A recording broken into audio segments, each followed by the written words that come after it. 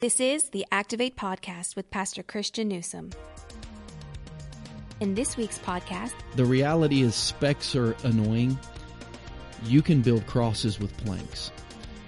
And we did, right? Jesus built a cross out of the plank in our eye. Jesus built a cross out of the plank in our life. Regardless of what we see in anyone else's eyes, it was the plank in our life that led to the cross on Jesus' back. Thanks for listening to the Activate Podcast with Pastor Christian Newsom, a ministry resource of Journey Church International in Lee Summit, Missouri. My name is Brandon, and we are so grateful you've carved out a few moments of your day to tune in. We're going to be talking today about our Family Stronger series, Battling Brokenness and Refusing to Quit. And we're going to take a closer look at another family from the Bible and discover things that can divide us in our families and the Savior that can bring us together. Pastor Christian, the context of this week's message is from the parable in Luke chapter 15. We know it as the parable of the prodigal son, but as you pointed out this past Sunday, it's actually a story of two prodigal sons, the younger and the older brother. The younger son made an extremely selfish request. He said, "Give me the share of the estate." And I've always found this to be an interesting question or an interesting request from the younger son to his father. And the father actually grants the son his request. Is there a deeper spiritual truth to this that we might be missing, that we might be overlooking? And how should we respond to selfish behavior in our family's relationships? Well, I think the key to that question is the father, right? The father is a picture of God. So what we see in this parable is a picture of God. I just was talking to Jason and Michelle, who are here with us. Jason produces this every week, and Michelle helps take notes so that we can get appropriate sound bites where they need to be. And their little girl Abigail drew me a picture that she left in my office of a Marshmallow Man in a JCI sweatshirt that was awesome. Kids love to draw pictures, right? If you ask a kid or if you ask an adult, hey, show me a picture of God, you would say, if you wanted to see a picture of God, you would have to draw Jesus. Right, so Jesus is telling this parable, and he's trying to help you see the heart of God. But if you want to see God, see Jesus. Jesus is who God would be if he was a man, because Jesus was God who became man. And because of that, is there a deeper spiritual truth to a father who grants his son's selfish request? You have to go to the teaching of Jesus and say, well, does Jesus ever address this? And he does. He said, if somebody strikes you on the cheek, turn the other cheek also. If somebody forces you to go a mile, go an extra mile. If somebody asks you to give them your cloak, give them your tunic also. Give to those who ask, don't withhold from those who have need. Treat people like God treats you. So every now and then, God allows you, he doesn't want you to, but he allows you to treat him selfishly. I think he anticipates that we'll treat him with our own selfish interest in heart. We'll ask too much. We'll lash out in fear every now and then. And God shows himself to be the loving father. So really the focus of the story is not the sinful son. It's the loving father. So we don't want to learn a whole lot about selfishness other than we all have it. And when we do, God goes the extra mile to love us. Jesus said the world's leadership says, hey, people who are in charge should be first, and they should lord over people that they rule. Jesus said Christians should be the exact opposite. If you want to have the heart of God, if you want to show people a picture of God, be like Jesus. And in Jesus' world, the first will be last, the greatest will be the servant. So what we see is a loving father going the extra mile to show his son that he loves him, turning his cheek when his son lashes out in selfishness. When the son says, give me the land, going the extra mile, selling the land to give him the money, revealing to us the heart of a father, even to selfish, sinful people. That's the deeper truth. The story really shouldn't be about the prodigal son. It should be about the loving father. We've named it wrong, and we focus on the wrong person. This is a story about a father, not a son. Sons are the bit players who represent us. The Father represents God. Before we jump more into the picture of God through this parable, let me talk a moment and give you an opportunity to respond to this about the older brother. You mentioned that self-righteousness is also a dangerous barrier to stronger family relationships. I remember Jeff Foxworthy's famous statement, "You might be a redneck." Well, in your message, you kind of had that. You might be self-righteous, or a self-righteousness may be a barrier if you have a big Bible and a tiny heart. And there's another song that comes to mind when I think of that as well, for a former youth pastor. Anyways, can you unpack this thought just a little bit deeper for our podcast listeners, and maybe provide a couple of examples of where you might see this self-righteousness creeping in, especially in our family relationships? Yeah, I would say self-righteousness is not just another dangerous barrier. It might be the biggest one that stands in the way of people really seeing the heart of Jesus. Jesus said, "Why do you look at your brother and tell him to take the speck out of his own eye without removing the plank from yours first?" The reality is, specks are annoying. You can build crosses with planks.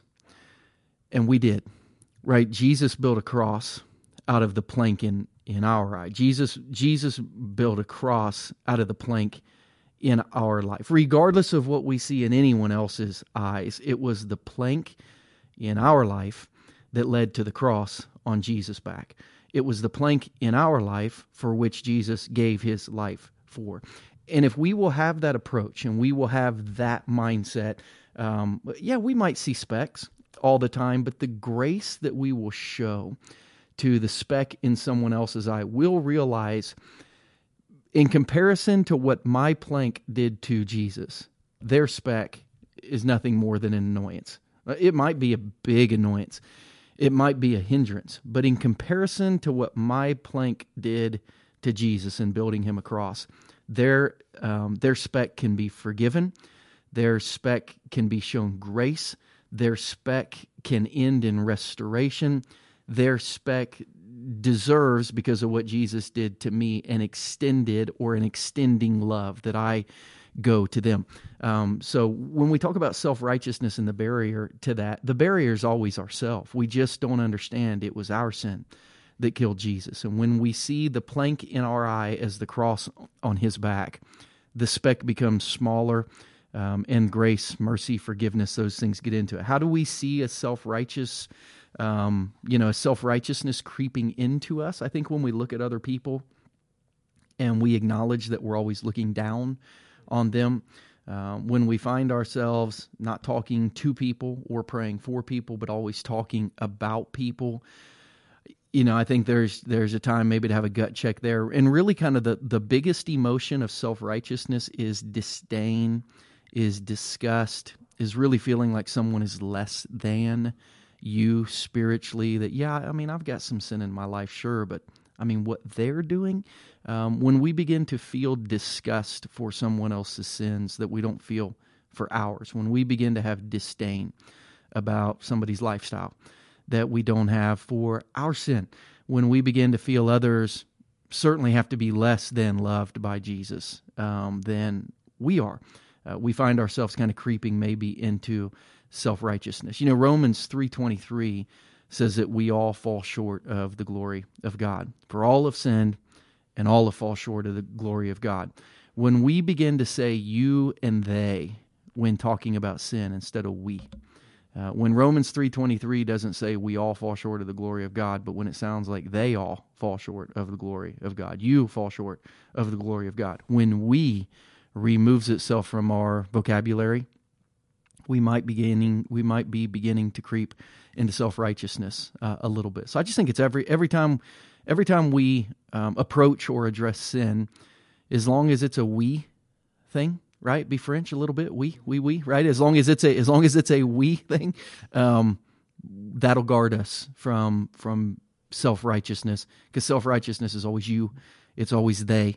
If it can become we, there has to be more grace, because we can't move forward unless we have received the grace and the forgiveness and the restoration and the extended love of Jesus to us. Well, let's spend the remainder of the podcast talking about really what you mentioned, the hero of the parable. It's the father of the two sons, who you stated represented Jesus and a picture of his love. You talked about 4 building blocks of a stronger family, and you've already mentioned them in the podcast: grace, forgiveness, restoration, and extended love. All of these qualities represent the person of Jesus. Which one of those, as you reflect upon these qualities, continues to captivate your heart when you think about Jesus and all that he's done for you? Yeah, so for me, I think it's two. The first one is what I would call extending love. Not just extended love, but the fact that Jesus extended love. The fact that he ran towards me when I was still a mess because of how much he loved me. That thought of the Father coming out to meet you where you are, which he did to both sons. He went out to the younger son. He went out to the older son. They were both on the outside. He had to invite them in. This afternoon, myself, Pastor Scott, who's our executive pastor for our listeners, Sherry Hennig, who leads our community outreach, Ashley Moore, who leads our global outreach. We're with a ministry in downtown Kansas City in a place that we were told per capita is a place that has as much violence as any place in the United States. If you are in kind of that district of Kansas City, there are only two places in America where you're more likely to be victimized, a borough in Memphis and one in Chicago, and then this place in Kansas City. And when we walked into this ministry, there were ministry workers, there were recovering drug addicts, there were drug addicts. When you walked in, your suburban heart has a reflex that just feels unsafe. That's just a reality. It wasn't. We're hoping to figure out how to partner with them so we can help them, but it was a different world than we live in. And you walk in, and there's a reflex that wants to pull back. That's the opposite of the reflex that Jesus had that wants to run forward. And when I think of Jesus seeing me in my sin, I know the holiness in him has to have a reflex to draw back, but the heart in him has a reflex to run forward, to extend. So for me, just thinking that Jesus, he keeps coming outside, because I often find myself spiritually on the outside looking in, and he keeps walking out in the yard and saying, hey, you can come back in if you want, is a really big deal for me. And then restoration. And not just restoration, but the reality that Jesus doesn't just forgive, but he restores, and then he treats you as if you didn't sin, and then he uses you as if you're something special spiritually. Every time, I think of Jesus allowing me to get up and be a spiritual spokesman, teach the Bible, be a spiritual leader, I have to want to say to him, are you sure? Are you sure you're okay with me doing this? Are you sure it's okay for me to go out there and do this? Everything I've done. And I think humanly speaking, if someone had let us down as much as we let Jesus down, there would be a very slow road back to restoration. Not the Father. The Father, before the Son even finishes his speech saying, I'm sorry, says you're a son again. You are the chosen, favored son. Come on in. And he restores him immediately. One of my favorite stories in the Old Testament is when King David, who had killed Goliath, and then he became king of Israel, had a son named Absalom who rebelled against him, who killed one of his other sons, and he was kind of banished for a season outside the kingdom. And then Joab, who was David's nephew and led his army, went to him and said, listen, you need to let your son come back home because the whole country misses him, and he knows he did wrong. He's sorry.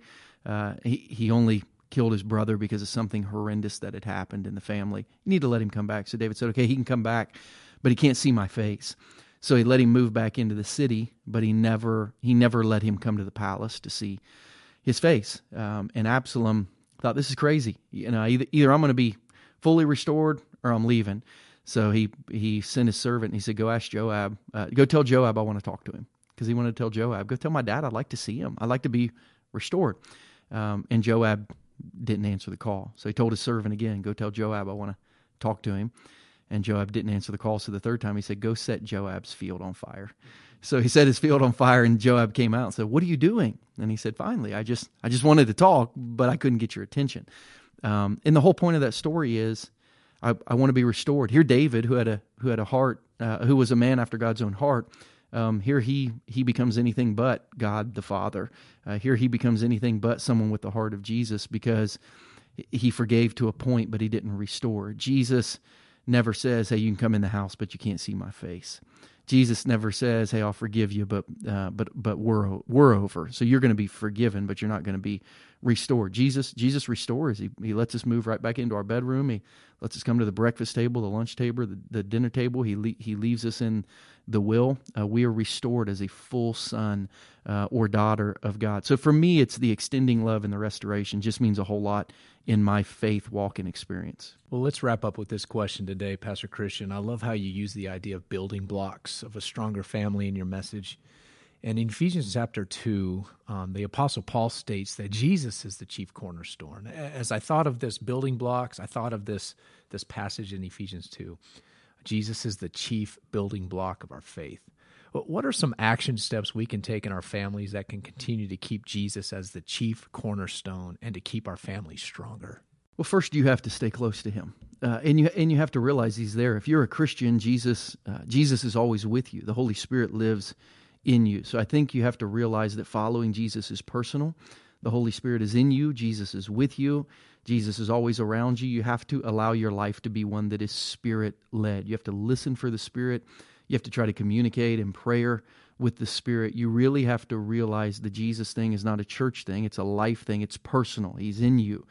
Secondly, the Jesus thing is relational, which means you have to spend time hanging out with him on your own and as a family. Every Christian should have a daily time they spend with God. I think every family should have a weekly time where they gather. So if you want to keep Jesus at the forefront of your family, first spend time with him every day, and then make as a part of life your family spending time.